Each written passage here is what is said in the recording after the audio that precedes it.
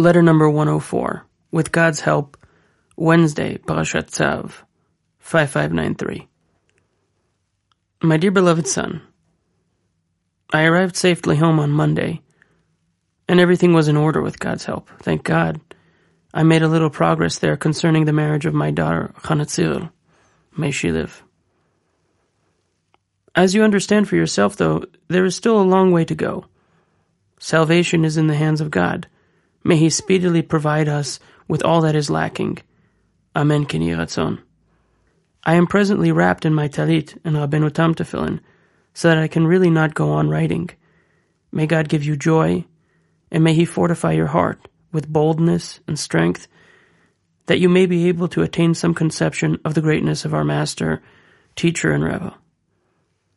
Then all that confronts you, no matter what it may be, will no longer concern or confuse you, but it will all turn into good. For our Master is great and extremely powerful. The words of your father, waiting to receive the holiness of Noson, the first month until we merit complete redemption, which, as our sages said, will be in Noson. Then we will sing a new song. Even now we should rejoice in the hope. Let us be glad and rejoice in His salvation.